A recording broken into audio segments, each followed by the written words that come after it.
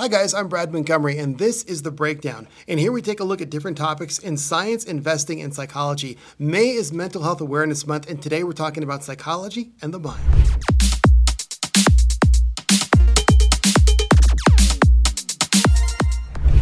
I'm here with Celeste Nevadas, Chief of Clinical Services. And Celeste, we're going to be talking about psychology. One of the things that we're going to be talking about, it's post-pandemic. Let's talk about where we are, especially as far as stress levels and how things have changed. We are still in the pandemic as far as stress levels go. I know health-wise we've made really great strides, vaccination rates, hospitalization rates, everything like that. But from a mental health standpoint, we are definitely still in the thick of things, I would say. I think people are recognizing their mental health that they've tried to push back or pay less attention to. They were so hyper-focused on staying away from COVID that we really suppressed our emotional health. And so it became secondary. And so now that we've basically come back into society, if you will, lockdowns, everything has been lifted, we're out and about again. One of the things I noticed, people were a little less patient with each other because they hadn't been around each other. That was kind of interesting to see in some of the parking lots at times at some of the stores and stuff. But what are some of the things that you're seeing or that you're hearing about that specifically people are kind of going through in this kind of readjustment, but kind of not totally adjusting out of phase from the pandemic? I almost call it a re-entry, like socially re-entering the world. We all are of a certain age and we know how the world works. Right. But have you traveled recently? Like I went to an airport for the first time in a long time and I was like, I forgot what this was like. Right. Like feeling like cattle being herded through, and I hadn't had that in a while. So some anxiety around that. I've heard lots of my clients and colleagues talk about just being in large crowds. Like we missed concerts and we missed social gatherings. But it's a little anxiety provoking for some of us because we've been isolated for so long. Yeah. So definitely some anxiety spiking up. And then again, social norms. Like I know how to say hello to you because I'm a human and so are you. But do I shake your hand? Do I fist bump you? I think at one point I curtsied in front of somebody just awkwardly. Yeah. Like, it's just been a lot of anxiety, social norms. And then I think also a lot of grief and loss, grieving our sense of normalcy, grieving the people that have passed away, just our routines and our systems, and grieving the changes of all of that. So it's a mixed bag of emotions. And it's really interesting that you mentioned the grieving, not of the loved ones. It's something many of us have gone through. I lost a cousin, but even the sense of normalcy. And it's interesting you phrased it that way because I didn't really know how to put it into words, but I have a 6-year-old daughter. And going into it, I kind of tried to keep it from her. And I saw her at one point putting little masks on her little dolls. And I was like, it kind of broke my heart in a way, knowing that she was going to see a world that was different from one previous to the pandemic. Now I'm pretty much okay. Whether you're okay with it or not, it is what it is. But she seems to be okay with it. And that kind of gives me, I guess, a sense of relief. I guess maybe that's something you could kind of take, comfort in a way. Is that what you're seeing with people when you talk about like grieving the new era that we're in?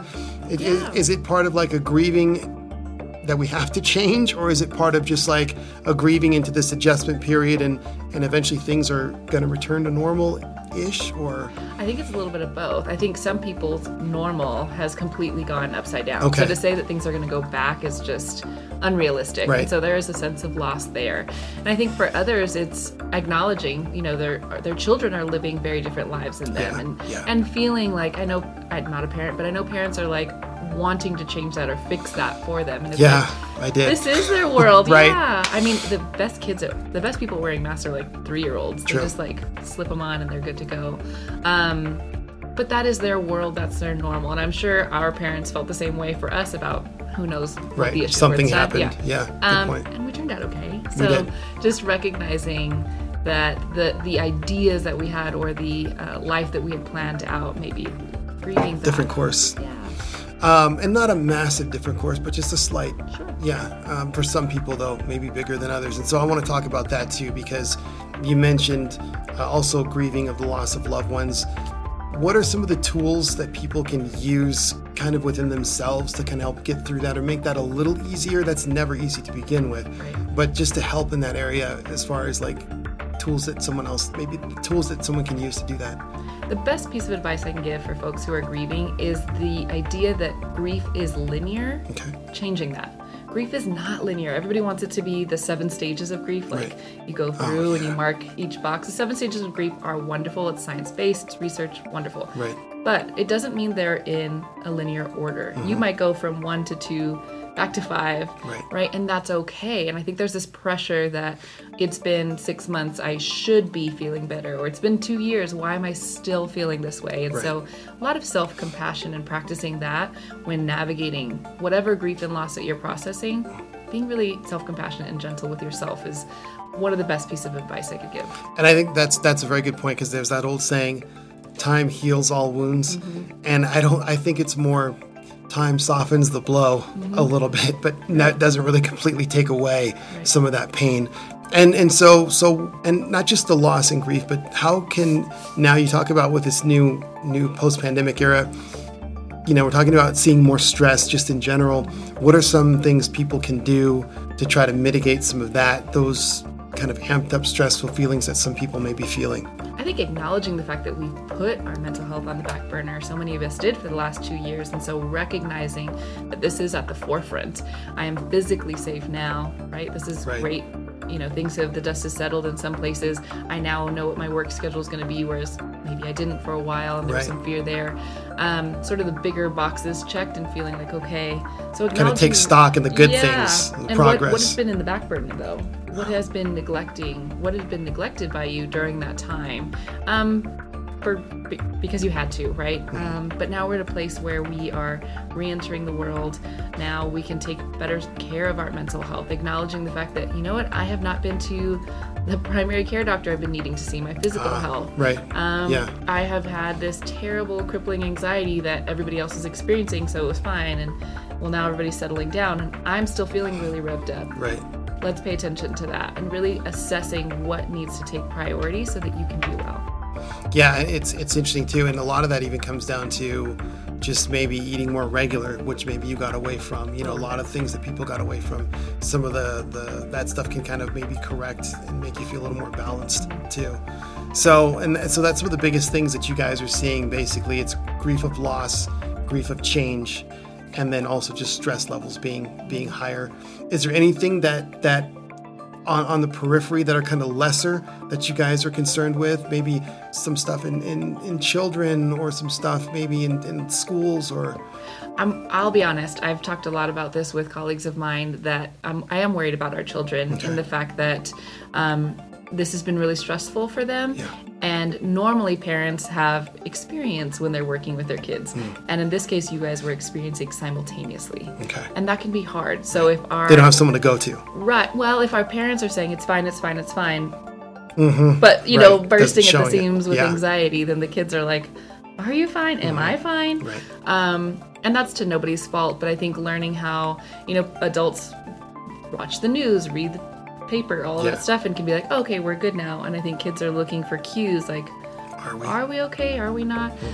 So I'm seeing some of that, and I think I worry about the fact that they, emotional regulation is a skill set that we as adults have to develop over time, and kiddos have a harder time with that and take a little bit longer to do that. And if we're not teaching that, they're having a harder time. So those outbursts, and you're like, whoa, where did that come from? Okay, interesting. So teaching that, and I am seeing a lot of like SEL, social emotional learning in schools. I'm seeing all of those changes. So I am hopeful, but it is something all of us are keeping an eye on. And how long do you think, because, it's one of those things where, if you look at things like the housing market, it has, like we're having now, it balloons up, but then it corrects, but most things don't ever correct to the initial place they were. And that's kind of what you were alluding to earlier. We're in this new area, so we're probably going to get even a little closer to what we called normal or pre-pandemic, but it's going to be in a different area where we settle out. So what can we expect over like the next year or two? I mean, anxiety and stress levels going to drop maybe 80%, maybe 40%, or are we still going to need to use these tools over the next year or two? Kind of what are you guys seeing when you forecast out as far as this post-pandemic, even stress levels, in the next year or two, Yeah. just in general? I wish I had a number. Okay. You know, it's tough because none of us clinicians have experienced a pandemic either. So we're right there with everybody else experiencing this in real time. I do foresee, though, things starting to settle out as far as anxiety, stress levels. But I also think we are having more conversations about mental health, even in my career. Interesting. 10 years ago, I don't know if I'd be invited to have this conversation. Sure. And so that's exciting to me. So even if it does feel like there's a spike as far as people seeking help, it might also be just the fact that we've normalized reaching out for help, which is great. Sure. And that's the goal to begin with. Yeah, so we're kind of pushed in an area we had to. Right. For some people, So I don't want people to be like, oh, now our anxiety rates are higher because of this, when really we're finally reaching out for the help we needed. Oh, interesting. Got it. Interesting.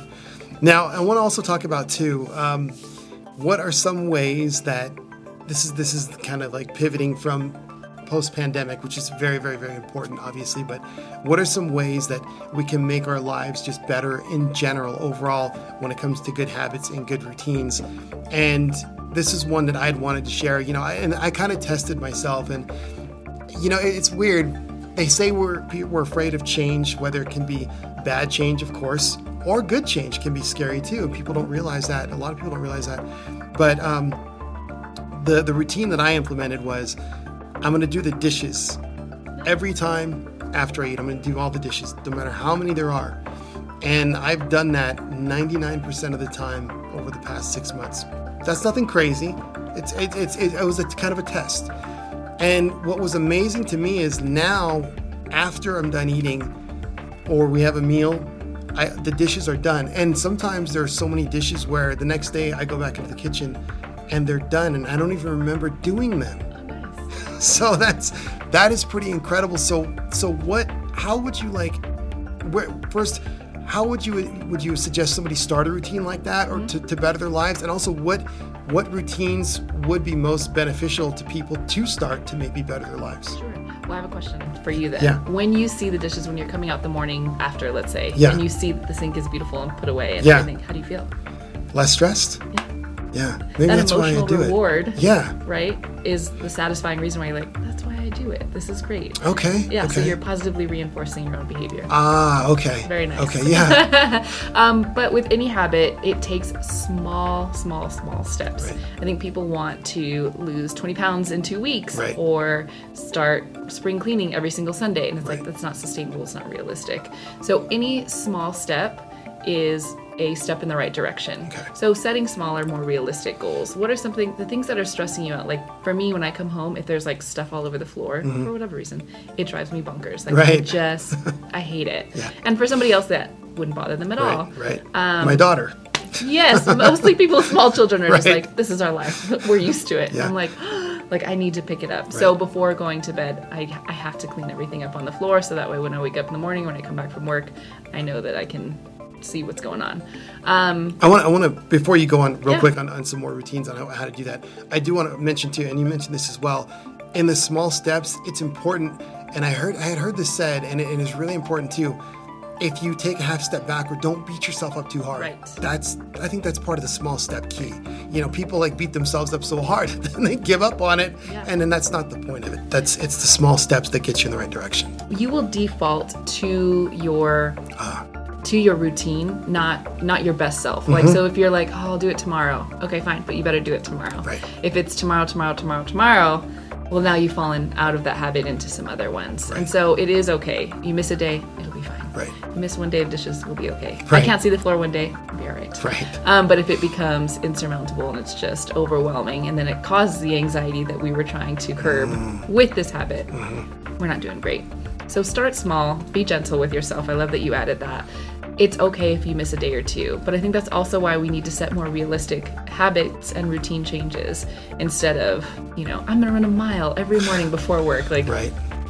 are you though? Yeah. I listened to an ungodly amount of podcasts and books, but one of them was like, I would work out for 5 minutes a day every day. And somebody might say, 5 minutes isn't doing anything. Right. But it's a small step towards it's progress. doing something, yeah. You're already there. You've made the behavior change. And so from there, you can add more time, things like that. But committing to something that is realistic and sustainable, Yeah. even if it's small, will make a longer impact. And Long run. it's funny thing is, it's almost easier to do it that way. Because I had done some cardio, and when I was starting off, I didn't really want to go. Right. But I think part of it is just going to the gym at the time, and then I just added 30 seconds to the cardio every time. Right. And then over about 6 months, I was beyond where I'd wanted to be, and I didn't notice it hardly. But if you had done it the first day, Yeah, you would have been sore, miserable, all Maybe the stuff. not have come back. No, and it's funny because when I was doing some research on your podcast, you even talk about investing. Yeah. You don't invest $100,000 your first. Right. Like, No, you let's don't see do where that. this goes out. No, you don't. That would be horrific. Right. And probably not possible. But the same thing goes, you make little steps at a time. Yeah. And that's how we create habits. And okay, so and also what we're talking about, maybe what are some other good habits that would add benefit to your life? I was thinking there was one that I had thought about, being on time. And that could be one that you could kind of go in rather slow and then kind of tweak it as you go. And then before you know it, you're kind of a master of time. I think being kind of a master of time really can dictate what you can do through your day and actually make your day and yourself a lot more productive. What do you think about people and time management? How important is that to becoming a better person or a better individual, even as far as interacting with other people? It's a great skill. I mean, being punctual is so underrated in Yeah. my book. And I think a lot of the smaller skills that I would recommend are those kind of basic but really impactful. Things like making your bed every morning. I mean, people have written books on how that can change your whole day. Okay. Working on time management, working on getting 5-minute walks in. See what areas of your life are causing you the most stress or the most complaints. Like, God, I'm always late. It's just so stressful. Okay, so that clearly is where we can start small there. Okay. Right? Right. What are those daily stressors that you hear yourself complaining about, or you're having dinner with family or friends? Okay. Target that. Okay. So actually, like, maybe stop, take note before you forget. Maybe just in your phone, write a little note, and then you can that's a stressor. That's something I can work on, and then over time you'll see results. You'll feel better. It reduces your stress. That's interesting. Okay. And I also want to talk about too, so we talk about this kind of pivots to something that I love talking about, and it's how to be more rational. I think because the more rational you are, the more closely tied you are to reality itself, and then the better the decisions you can then make from there. I think what holds us up, and there's a couple things on this. One is emotion. And I remember someone asked me a question one time, and I had heard the answer a little while back, but they'd come out of a relationship, and they were like, rationally they could get it, but emotionally they were still struggling, and they said, boy, and I said, because rationally your mind can make that hard turn, Right. but emotionally it's like trying to turn a cruise ship around. If we could do that emotionally, Well, that may not be so good, actually. Maybe if we could do that emotionally, just like that. But emotionally, it is slower than rationally to come out of something, a traumatic experience or something that was hard for you to deal with. So what are some keys, some things that we can do to try to keep our brains like more rational and maybe less emotional? Not zero emotion. No, we but, love emotions. Yeah, Emotions are great. They're great, but ration is great as well. Right. So it's not that we want to get rid of emotion. We want to regulate emotions. Okay. Because logic is great, but some people have made some what they feel to be logical decisions that an outsider might be like, not a great move. So being cautious of that. I think what's tough about emotions, and I'm a therapist. I've been a therapist for over 10 years, so I love feelings. Okay, right? You're on that side of it, right? Yes, I'm on the other side of that, where I'm like, this is great, let's regulate them. It's a phrase that we hear a lot in therapy world, and that is, your feelings are valid, they are not facts. So your emotions are valid, they are not facts. I feel really like you've been ignoring me, or you've been avoiding me. Right. And emotionally, I'm feeling that, But it may not but logically, be true. Factually, you have not. Right. And that's something I have, with even my friends when we're texting about stuff. Like, I feel like he's blowing me up, and I'm like, let's look at the facts. Let's screenshot the group text or the go text back and see, find the evidence. But so acknowledging that your emotions are real and valid, but are not factual. Because I think what we do a lot of times is That's stupid. Right. So we suppress it. Well, that makes that cruise ship a lot harder to turn because it's not going away. Right. The more that we just like shove it. Yeah, you can't put it bury in the reality. dark. No. You can't. Yeah. So They it's say, about- what is it?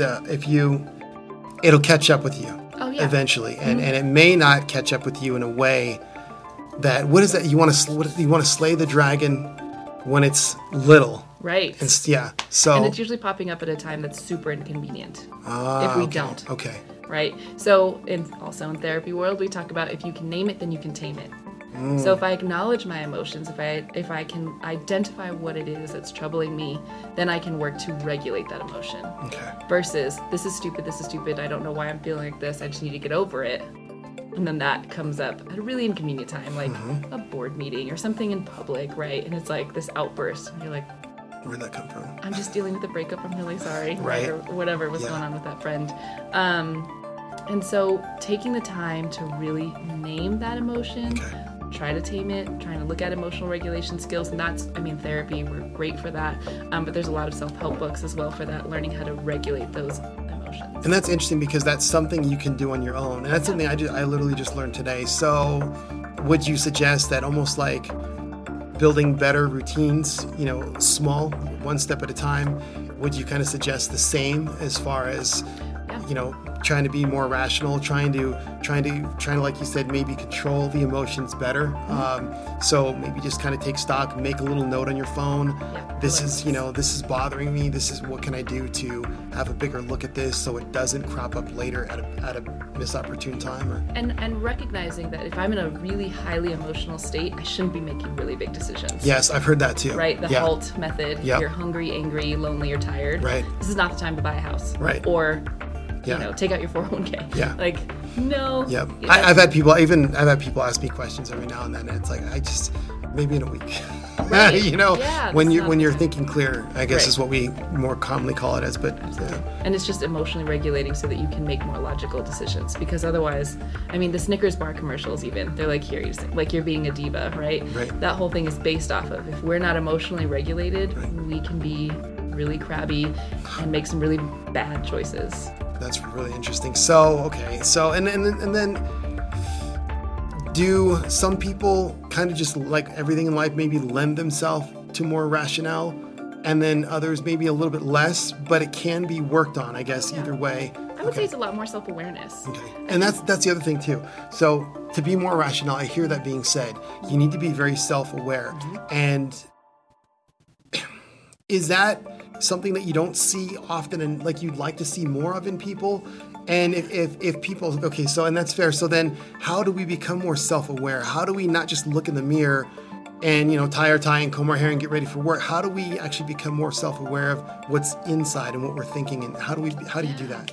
I think even just as basic as checking in with ourselves, a lot of people say, I'm self-aware. I know I'm hungry, high maintenance, or I'm, and it's almost like a personality trait, right? Like I'm this way. But our emotional state can change from hour to hour, meal to meal. And so I teach some of my clients this, is to have tea every breakfast, lunch, dinner. Okay. So it's thoughts, your emotions, and your affect, TEA. Okay. Yeah. So what am I thinking about right now? I'm focused a lot on like my car. I know I need an oil change. So thinking about what are the thoughts that are racing? Okay. Because if you're asking me a question and think about my oil change, I'm not going to answer your question appropriately. Right. And that, I guess, and maybe it's funny you kind of mentioned oil change. The stuff we have to do in our daily lives, does that make us put off our own self-awareness? If we don't have them in check. Okay. Right? I think I'm a list person. Okay. Writing out lists. What are we doing? What's priority? Because if everything is priority one, it all just happens randomly. Right? Yeah. Okay. Or where do I even begin? And that can be really overwhelming, shut down, and then none of it gets done. So I'm identifying what is priority, putting them in a list, putting them in order, almost like an order of attack. Like, what do I need to get done? What's realistic? What can I get done today? Oil change, not happening. Right. But I can call my mom back because she's been calling me 3 times this morning. And then where should we put ourselves on that list? Oh, I'd say at the top. Okay. Interesting. Okay. Yeah. So let's jump back to TEA. Mm-hmm. So how would that work, like over a span of time, for making you be more aware of like who you are and what you're thinking and how you're approaching the world? Mm-hmm. I recommend people do it 3 times a day. 3 times a day. Just because it's breakfast, lunch, dinner, have a cup of tea, it's easy to remember. Yeah, okay.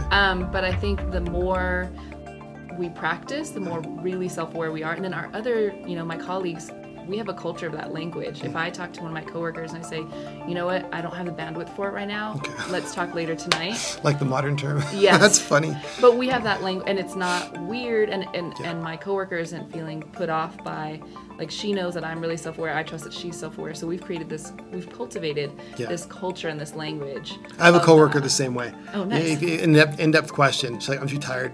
Just wait on that. Yeah. Just like, my mind is because otherwise not, it's going to be not the quality I want it to be. And then later it's like, oh, why did I do that? So having that self-awareness doesn't mean saying yes to everything. It also means having boundaries. Yeah. And that's very important too, because I think, you get asked to do this and that and the other. And if you say yes, you do kind of box yourself in. Right. Real quick question on boundaries, because, obviously you want to be helpful to the world. You don't want to just be helpful for you. You want to be doing good and stuff like that. So how do you suggest people kind of place the boundaries as far as how much to give to yourself, how much to give to others? I guess if you can't give to yourself and keep yourself healthy, then you can't really help others as well either. I mean, I stole this quote from somebody. I don't know who it is. If I find it, I'll send you the reference. But a boundary is where I can love myself and you at the same time. Okay. So it doesn't mean that I don't want to talk to you, I don't need you, or like stay out of my sort of bubble. It just means like, I know you need from me, I know I need from you, and this is what I've got right now. And some days it might be out here, and other days it might be right here. So it can move a little bit, but it's it's a balance. Right. Okay. And there's a trust there, right? If somebody's asking me to do something and I say no, it's not because I hate them and I think they're terrible. It's because I don't have the capacity. So then it gives them permission to say no when they need it as well. Okay, interesting. The boundaries make the world go round. I could do a whole lecture on that. That's my theory, cool. But okay, nice, awesome. Well, it was great talking to you, Celeste, and we're gonna get to. I was going to ask you, what are some of the resources that people, because it's very important, if they feel they need to reach out, especially where we are right now, what are some resources that people can go to? We have a lot of really great resources with EHN, and it's going to be our crisis hotline, 779-1800. We've also got our services website, EHN or emergencehealthnetwork.org, and our EHN virtual relaxation room. Highly recommend. So you can pull it up on your desktop. We've got meditation, relaxation, things to just sort of soothe your mind, even if you're at work. That's pretty awesome. Well, thank you very much, Celeste Navarez, for joining us on The Breakdown. Thank you for having me.